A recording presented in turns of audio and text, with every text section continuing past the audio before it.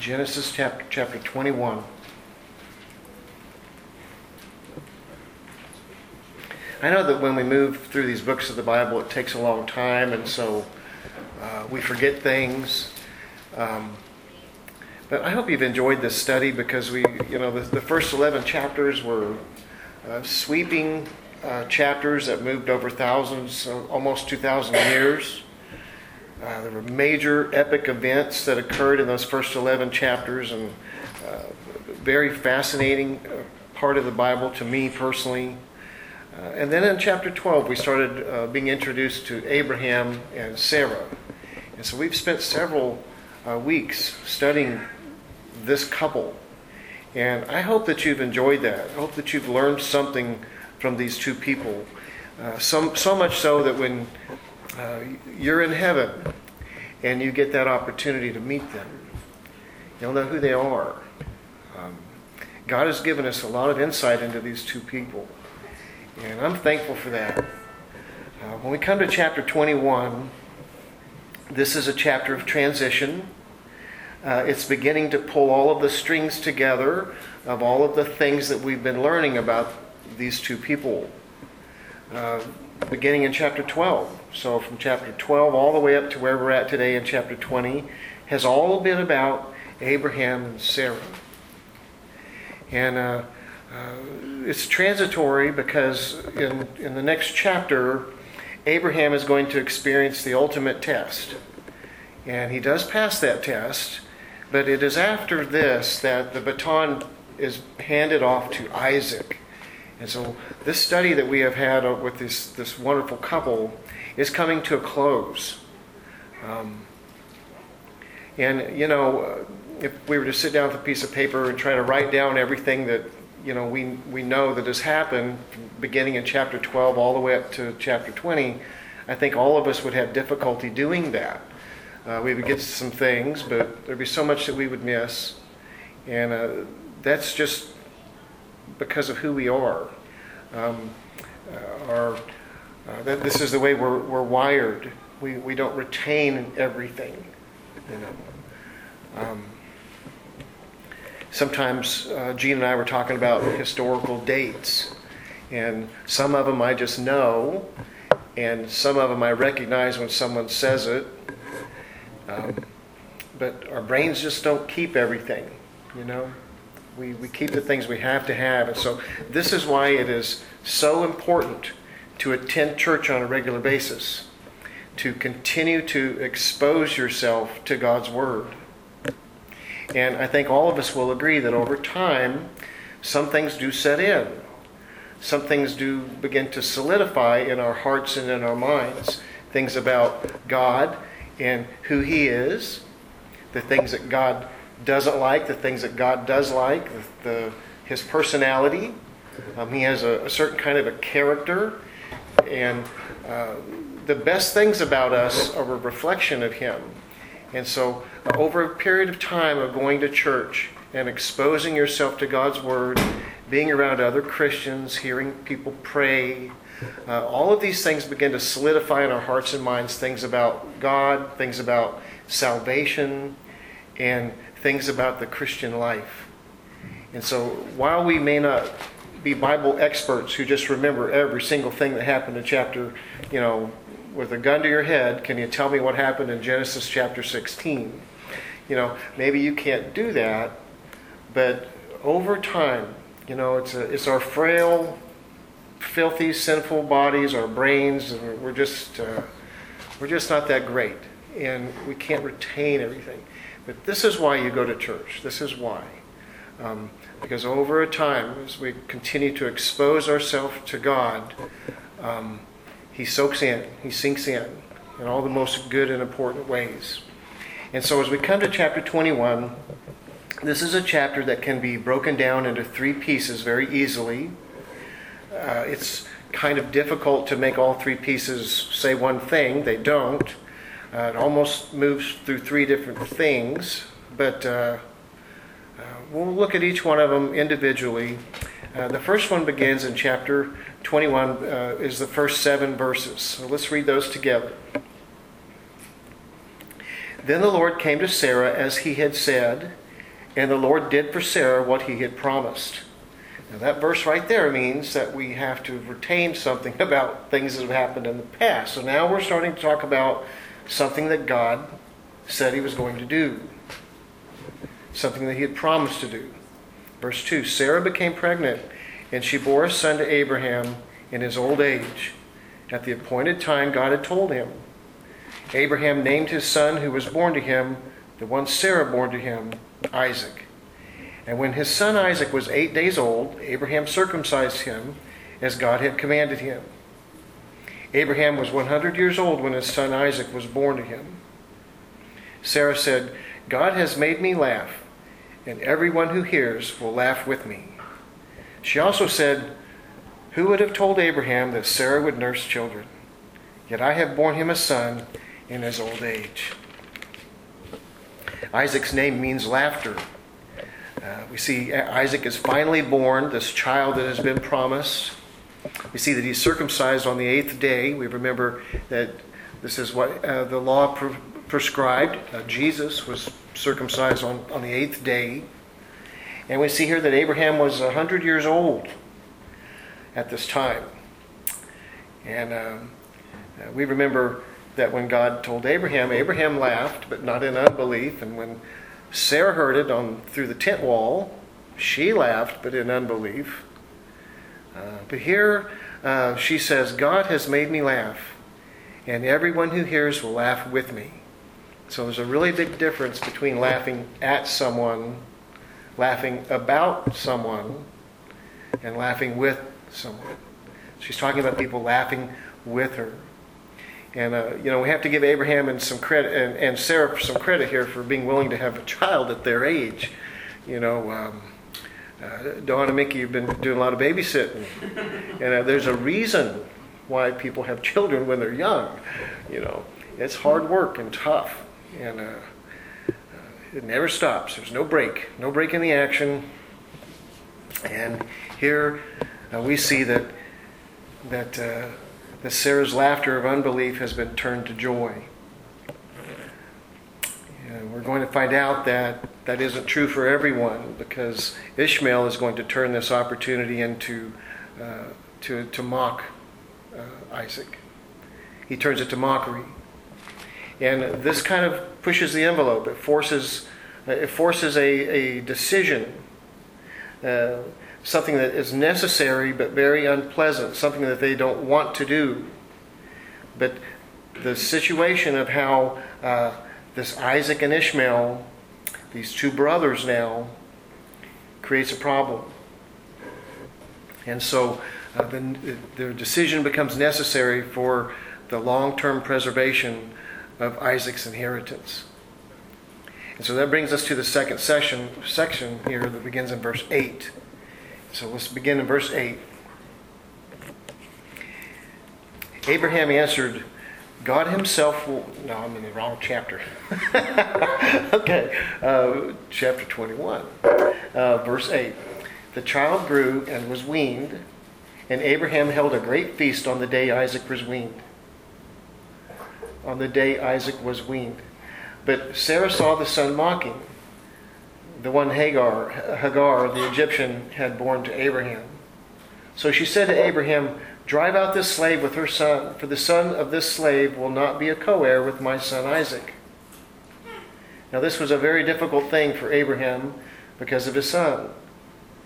But God said to Abraham, do not be concerned about the boy and your slave. Whatever Sarah says to you, listen to her, because your offspring will be traced through Isaac. But I will also make a nation of the slave's son, because he is your offspring. So early in the morning, Abraham got up, and he took bread and a water skin, put them on Hagar's shoulders, and sent her and the boy away. She left and wandered in the wilderness of Beersheba. And when the water in the skin was gone, she left the boy under one of the bushes. Then she went and she sat down nearby, about a bow shot away, for she said, I can't bear to watch the boy die. So she sat nearby, she wept loudly. And God heard the voice of the boy, and the angel of God called to Hagar from heaven. And he said to her, what's wrong, Hagar? Don't be afraid, for God has heard the voice of the boy from the place where he is, from the place where he is. Get up, help the boy up, and sustain him, for I will make him a great nation." And then God opened her eyes, and she saw a well of water. So she went and filled a water skin and gave the boy a drink. God was with the boy, and he grew. He settled in the wilderness and became an archer. He settled in the wilderness of Paran, and his mother got a wife for him from the land of Egypt. So we see here that on the day that Abraham's son was weaned, Isaac was weaned. And so this puts him at about 2 or 3 years old. We don't know for sure, but at least 2. And this was a big deal because it meant that this child had advanced through this early stage of life where life is so precious, you know.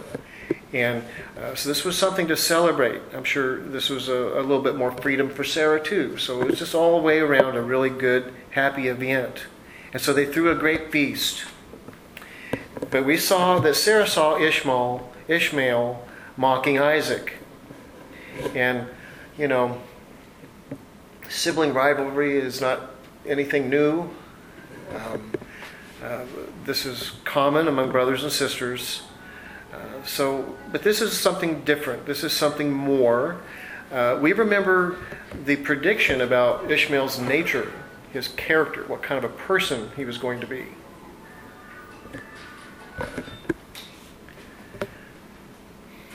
In chapter 16, verse 12, it says, "This man will be like a wild donkey. His hand will be against everyone, and everyone's hand will be against him. He will live at odds with all his brothers." So a cantankerous character, someone who's going to be difficult to get along with, a wild donkey of a man. And so this is the bent way this person, his character, is going to go in life, and his descendants that follow him. And here we see he is not happy, but mocking. And this is important because, you know, if he's just jealous about his little brother getting all the attention, that's one thing. But as these two boys become men, who's going to get the birthright? Who's going to be treated as the firstborn? Who is the inheritance going to go through? There's a problem, isn't there? The problem wouldn't exist if Abraham and Sarah had trusted God and been patient and waited. But they didn't do that. And so the situation is before their face. Something has to be done. And so we see here in verses 12 and 13, well, beginning in verse 10, she says, "Drive out this slave with her son, for the son of this slave will not be a co-heir with my son Isaac." And then in verse 11, look at this. It tells us that this was really tough. Now this was a very difficult thing for Abraham because of his son. And then God tells Abraham, "Do not be concerned about the boy and your slave. Whatever Sarah says to you, listen to her, because your offspring will be traced through Isaac. But I will make a nation out of the slave son because he's your offspring." So we narrow in on verse 12 where it says, "Whatever Sarah says, whatever Sarah tells you, listen to her." Well, guys, you might as well underline that verse. The women here already have. One pastor I was listening to, he said that. So there's 2 verses in the Bible that every married man knows. One's John 3:16, and one's Ephesians 5:22. Wives, submit to your husbands. And as a joke, you guys. But it does. Ephesians 5:22 says, "Wives, submit to your husbands as to the Lord." That's verse 22, but of course the verse before it says that the man and the woman should submit to one another. Verse 28, it says that the man is supposed to consider his body as the same as his wife's. It says husbands are to love their wives as their own bodies. And then it all summarizes in Ephesians chapter 5, verse 25. It says, "Husbands, love your wives just as Christ loved the church and gave himself for her." You can't submit to someone unless you know that all of the decisions they're making are on your behalf. that they're putting you first. It doesn't work any other way. There's nothing worse than having a boss at work who's just concerned about himself. And he's always looking for opportunities to step on somebody's head to get higher, or just to be lazy. Isn't trying to help out. It's horrible, isn't it? We've all had supervisors like this, and so where they're not there for you. They're not there. They don't see themselves as leading to serve. And this is the key. This is the key to the entire Christian life. Jesus is the suffering servant, and he teaches us that you live by example.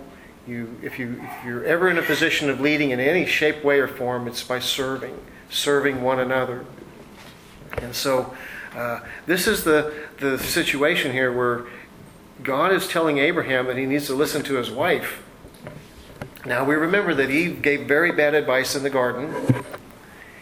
And in chapter 16, Sarah gave very bad advice to Abraham regarding Hagar. And then when it all fell apart, she actually even blamed him for it, if you remember. So this is not an absolute truth that you have to listen to your wife. She's always going to be right. But it does speak to our inability to see clearly when our emotions are involved. You think about what this passage is telling us. This is a problem that is not going to go away. They created the problem, to be sure, but they needed to do something about it. And it was no way to do it in a nice way. It was a horrible situation, an unfortunate, regrettable situation. But Abraham was very emotionally involved. This was his son. This was his only son. And he had raised him. And you remember in chapter 17, verse 12, he's talking to God. Abraham's talking to God, and he's just saying, if only Ishmael were acceptable to you. I realize you keep telling me this, God. There's this promise. I mean, it was, by the time Isaac was finally born, 25 years had passed. That's a long time, you guys, for God to be saying he's going to do something. 25 years. And remember in chapter 11 in Hebrews, we find out that God did this on purpose. He was waiting until they were too old to have children. So he had a completely different frame of mind and a different timetable for his purposes. But it was all going to actually happen. But Abraham had Ishmael, and he loved him dearly.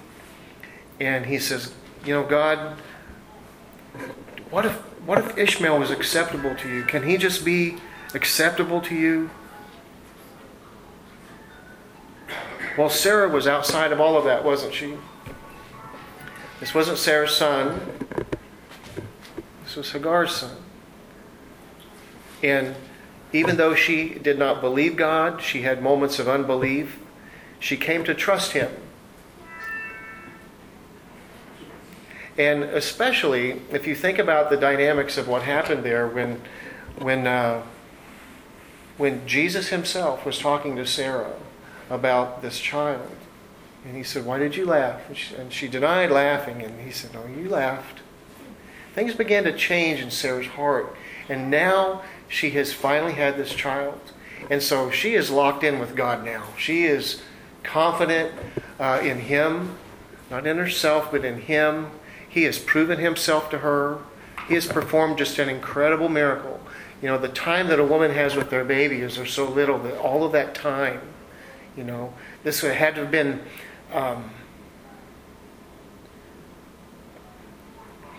to go that long barren, and the shame that other women would maybe give you, and then to finally have the child, what a rejoicing thing that was. So Sarah was dead on right here. She knew that they had created a problem, and she was a big part of it, but she knew they had to do something. And so really, Abraham, it was impossible.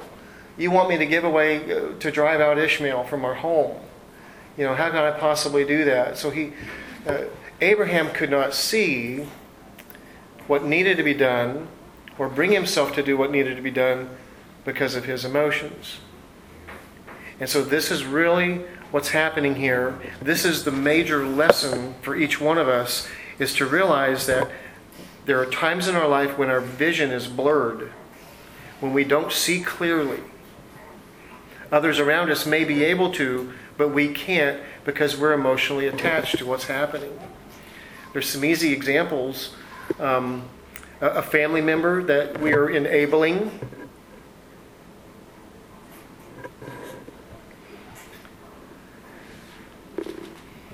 When you try to talk politics with somebody, or if you want to talk about something theologically that they disagree with, you want to talk about something that they've believed since whatever, and theologically, and you start trying to discuss it with them, what happens?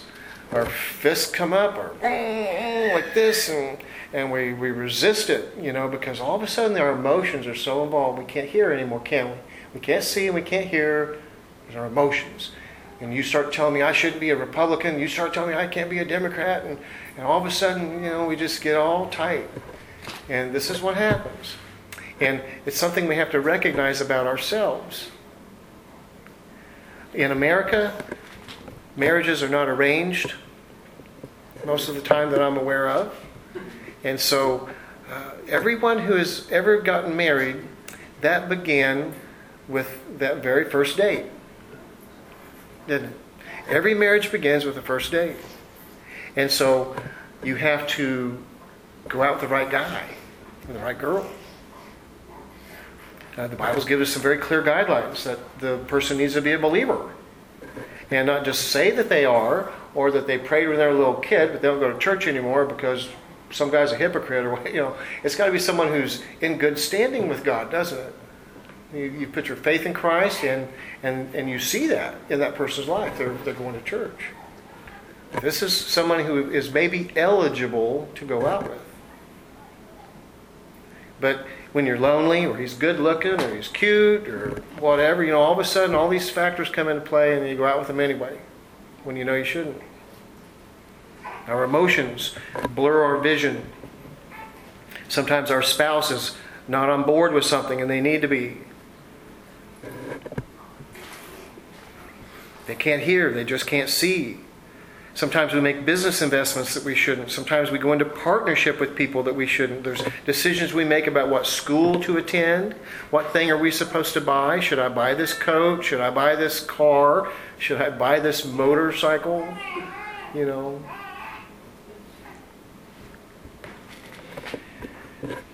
Should I listen to my parents? Should I listen to advice? Now, on the other side of the coin, there needs to be empathy, because we've all been there. So whenever you find yourself dealing with someone else who is so emotionally involved in something that they can't see past it, what is our reaction supposed to be? There has to be humility all the way around. This is not a time to be proud, judgmental. It's a time to be patient, understanding, loving, humility, because there by the grace of God go I type of thing, where we've all been in these situations. I'm sure that each one of us are emotionally attached to something right now. All of us are. And it clouds our vision. And so at the end of the day, all of us need to be aware that when we really want something, our will can get in the way. And what God is trying to tell us through the Bible, through our parents, through our friends, through somebody at work. It could be somebody talking about God on television. We have to be able to hear. Now, Hagar and Ishmael, they had to go. And this is difficult for us to understand and accept, just as it was difficult for them. But they were never going to stop trying to pull everything down. They were the consequences of sin that had to be shed. Now, they are human beings that God loves very much. And we see this in the passage here and in things God said before. That God loves Ishmael. He loves Hagar. And He hears their prayers. He hears them crying out to Him. He loves them just as much as He loves Abraham and Sarah. But in God's plan, the birthright is going to go through Isaac. And so they did have to go. Sarah was right. And so this is something where we can see that each one of us must work out our own salvation with fear and trembling. In the book of Galatians, Paul uses this unfortunate situation to illustrate the bondage of the flesh, which is Ishmael, and the freedom in Christ, which is through Isaac. There's the picture of the law and grace. There's the picture of the flesh and the spirit.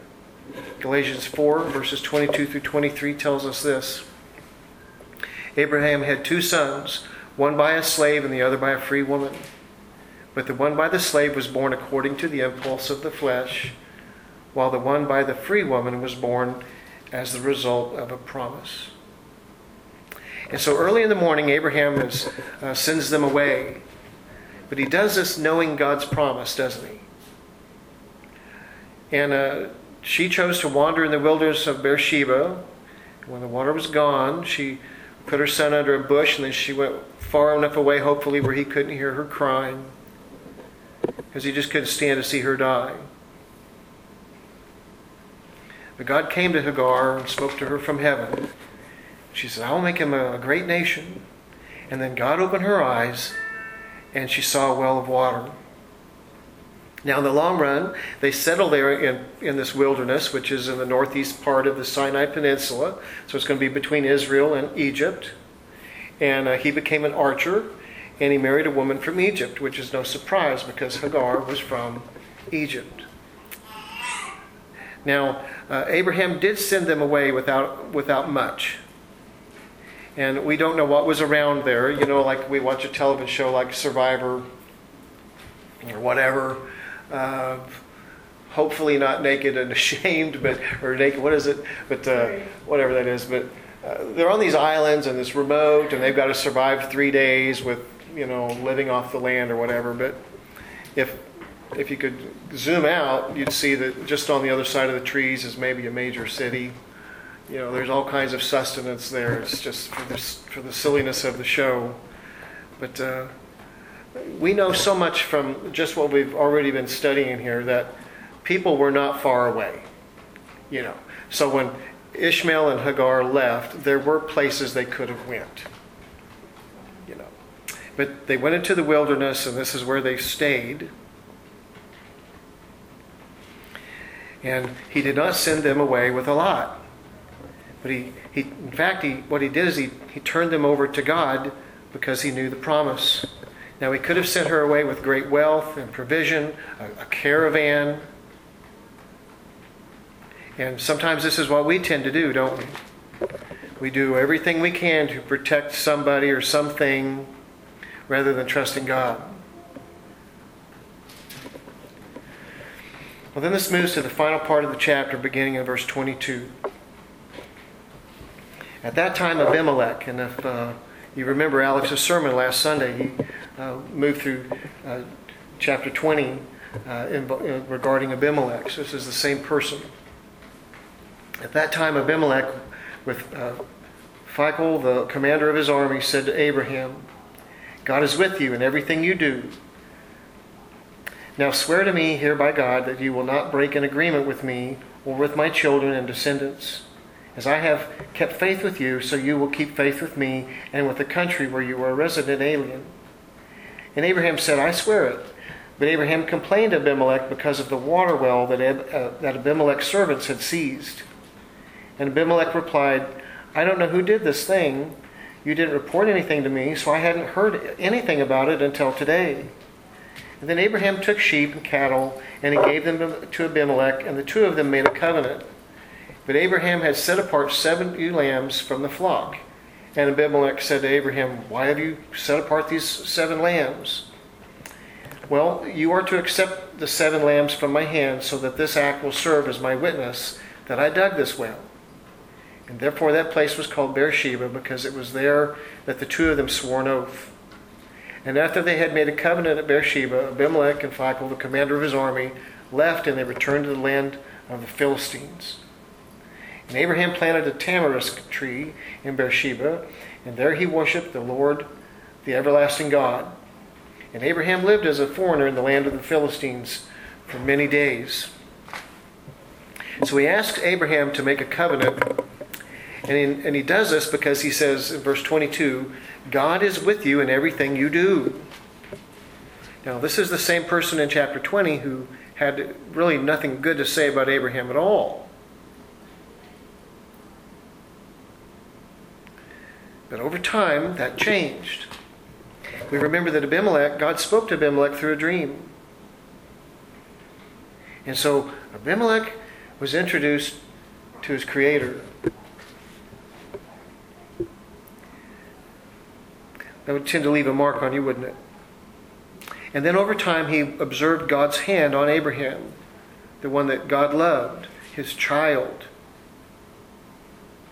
And so Abimelech, did something pretty neat here, because he didn't stay with his first impression. He didn't hold a grudge, and his open mind was able to see.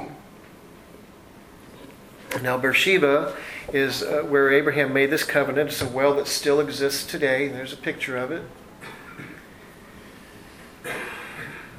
And this is where we see Abraham's neighbors were drawn to him because of why? Abraham was rich? No. Because Abraham had treated him so well in chapter 20? No. Here we see Abraham's neighbors being drawn to him because they see his relationship with God. And this is the Abrahamic covenant in a nutshell. This is the purpose of it. We see here that Abimelech refers to God as God. The Abrahamic covenant is designed so that God's people will be a light to the nations. Remember Ezekiel 5:5, it says, I have Jerusalem. He's talking about Jerusalem. He says, I have placed you in the center of the nations. And in chapter 12, when he first made his promise to Abraham, he said that all of the peoples on earth will be blessed through you. And so in closing, I'll ask this question. Do people see that you have a relationship with God? Many years ago, long before our family joined all of you, someone was considering visiting this church.